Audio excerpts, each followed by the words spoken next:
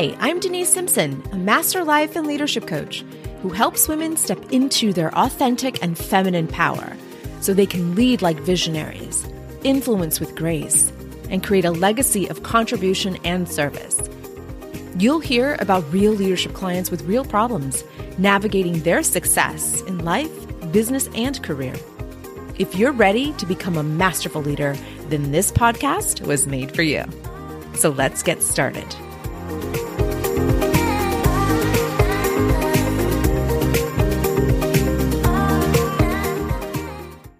My dear, dear friend, you and I are going to talk about a topic that's sensitive to many female leaders. And it's this idea that you are hiding in plain sight. You may have a leadership title. You may have a leadership role. You may have the duties and responsibilities, even the salary of a leader in your organization. But there are many circumstances and situations where you feel like you have to hide yourself. So this idea of hiding in plain sight came to me when I was teaching a leadership class and a female student said, why am I aspiring to go into leadership? Why do I even bother doing this? I have to hide in plain sight. I'm in the room. I'm showing them that I'm capable of these extra duties and responsibilities, that I'm working on this education that's going to propel me forward. I'm doing all of this work, but I'm standing, I feel like in the middle of a room, and no one sees me. They see right through me. They don't know I exist. They don't know my potential. And it was so aggravating to her. Here she was, willing to commit to the mission and the vision of the organization, willing to commit to a group of employees, to a team, to a department. She was willing to take on the role of leadership, despite what society told her about women in leadership, despite what her culture reassured her, that she didn't belong in the workplace to begin with, despite what she saw with her own eyes in this tech field that she so loved, but was dominated by the masculine energy and men. And so she said, why am I doing this? No one sees me. I'm a ghost in a room. I come up with ideas. I bring forth my ideas, my opinions. I give them solutions to their problems, and they see right through me, as if my words don't matter, my brain doesn't matter, my input doesn't matter. It's as if I'm hiding in plain sight. And not because I want to hide, she said. I'm hidden from my voice. I'm muted. I'm kept in the shadows. I'm not welcome to provide my feedback and to provide my opinions and my solutions to these problems. They just don't value me. So she was very vocal in this class session, and it was in front of 50 other peers of hers. And of course, I am at the podium and we're talking this through, and there was a lot of aggravation and overwhelm in her voice and in her energy and in her spirit. She was ready to quit. She was ready to just throw in the towel and not pursue leadership at all. She was looking for other alternative means of an income, like starting her own business, perhaps, starting, a hobby that she loved that she could easily turn into a business. And we brainstormed a little bit. And what was also important about that conversation was that her peers had a chance to hear her and see her and understand how frustrated she was. They were able to see that a young woman who is very passionate about the technology field and this industry that she chose, she was very passionate about her contribution in this industry and how being at this entry level in technology was not something she desired. She wanted more. She wanted leadership. She wanted impact. She wanted to inspire and influence. She wanted to be taken seriously. And one of her peers, who is a male student, chimed in and said, I understand. I'm in technology too. And we don't see many women vocal like you. They don't vocalize their opinions or contributions to a problem. And so he gave her some workarounds. He gave her some ideas like, why don't you email your leader, put it in writing? Here's what I'm contributing to solving this problem that we are facing. Here are some alternative solutions. Here is what I highly recommend we do. And he said, you have some very valid points. And he even apologized. He said, I am so sorry that our industry is so close-minded to women in technology, especially in leadership roles in tech. He said, I now see we are missing out on some great, talented, and skillful female leaders. And so there was a shift in energy in the room because she was now seen and heard and understood. And that's all we want to be. We want to be seen. We want to be heard. We want to be respected. We want to be considered, right? Considered for a position, considered for advancement, considered for a promotion, considered for our opinions or solutions to these problems. That's all we want. And the energy shifted in the room, and there were more contributors to the conversation. Some people stayed quiet. Some people came in. Some people wanted to turn it into an argument. Other people were very positive and reassuring that she is not crazy, that this is what they've seen in their industries, in the medical industry, in the education industry, in higher education, and many other specialties that were in the room. And it was such a fantastic movement of neurology. There was disruption that happened.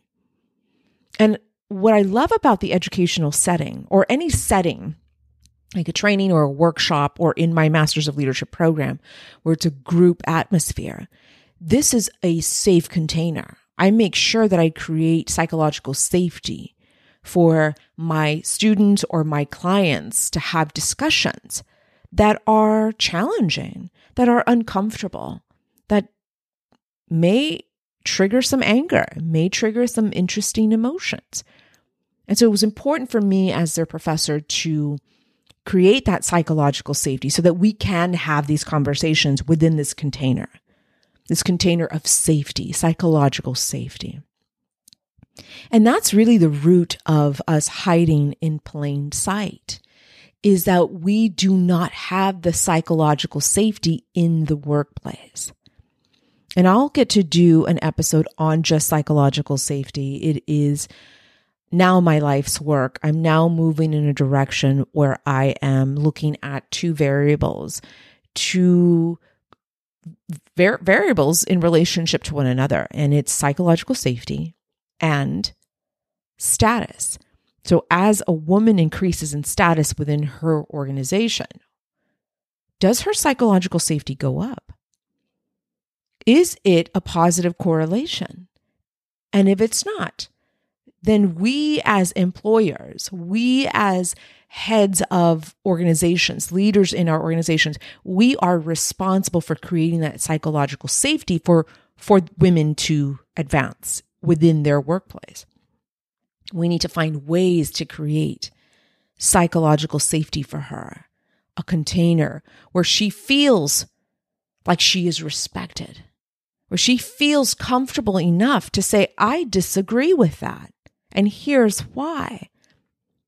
I want to create a container for her within her mind, within her nervous system, within her own body, so that she can create psychological safety anywhere she goes. And how wonderful it would be to have an employer help instill that within the workplace. Because I have always said, we have no control of our employees' brains. We have no control of their behaviors or their actions. What we can do is inspire. That is what leadership is. We don't manipulate. We don't control. This is not mind control. Don't get lazy on me. Leadership is proactively inspiring a change in the belief of your employee so that they can take action from a new state of belief. Their behaviors and the results they create are going to reflect your directive. But you got to do some work before that.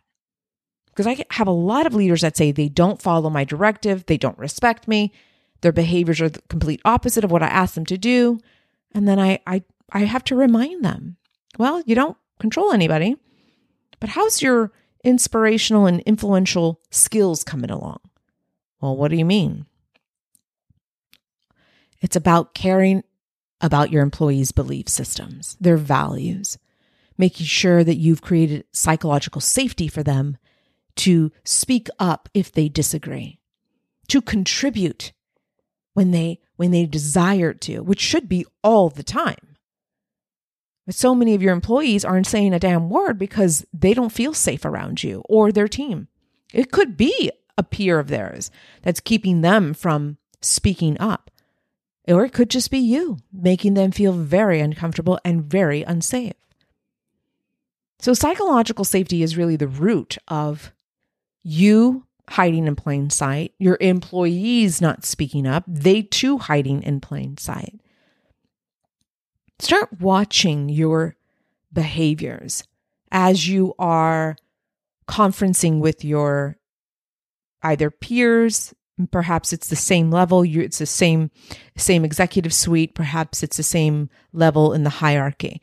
Perhaps, right? You are among your peers and you have something really important to say, but you are so afraid to say something because of how someone at the table looked at you, or how someone entering the room treated you, or what somebody said to you a month ago, or what you heard someone say about you and your leadership. When we let those thoughts that infiltrate our core, our beliefs and our values, these thoughts that you're having about other people are useless. They are toxic and they will not propel you forward in your leadership.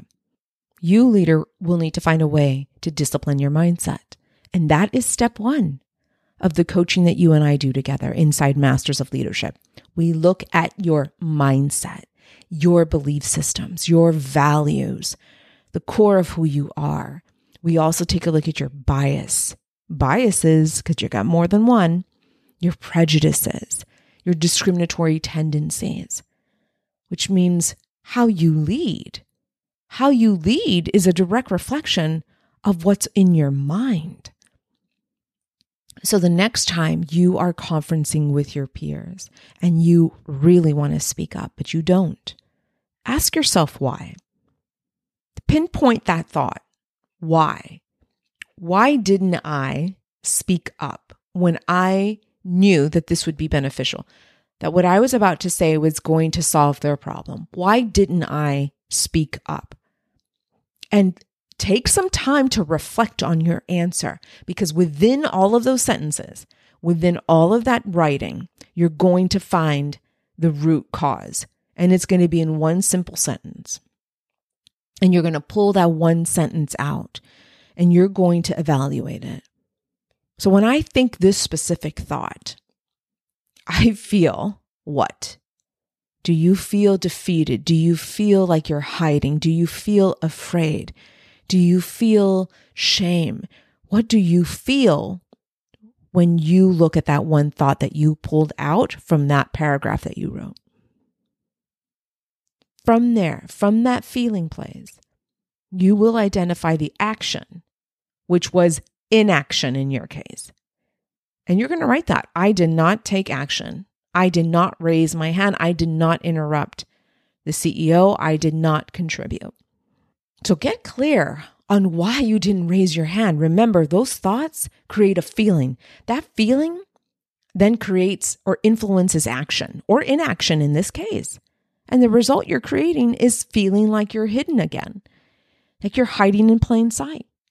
You're hiding again from the group. You're muting yourself. You're muting your voice. You're not standing by your convictions. You're not standing for something. You're not leading the way you were intended to lead. You were hired to lead, and you are not contributing as a leader. That's a problem. So if you are hiding in plain sight, let's do something about that today. And what we can do about this is getting you to think differently about your circumstances. That is all it takes. I promise you. It is simple, but not easy. I say this to all of my clients. It's simple, but not easy to implement. And this is why I'm here to assist you. I'm here to guide and to coach you. That's what I get to do. I get to show you how to really manage your mind and your beliefs about your power as a leader. And I get to help you put into practice techniques and strategies to regulate those emotions so that you can take action from an empowered state as opposed to one of shame or one of hiding, one of defeat. All right, my friend, listen, you need to do the work first, because when you do the work, you then get to identify these same characteristics in your employees. You get to identify those that are hiding in plain sight. So do the work first so that you can help others. Like put the mask on first before you can help your child on the airplane. Not that your employees are children, but listen, the point here is you lead thyself first before you can lead another soul. But since you're already in leadership, my friend, you are responsible for doing this work now. All right. I hope this is helpful. Join me inside Masters of Leadership. Would love to see you in there so we can do the work together. All right. Take good care. Bye for now.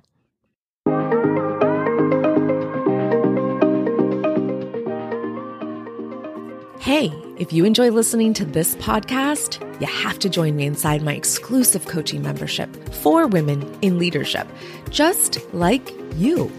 I want to help you become a masterful leader with the help of a community of the most powerful women on this planet. My membership is called Masters of Leadership. Yes, of course it would be called that. So whether you're a novice or a master, you have to join us. You're going to get the support that you need and deserve inside my membership. So head over to drdenisesimpson.com/MOL. That website again is drdenisesimpson.com/MOL. You deserve this, my friend. So join us inside. See you soon.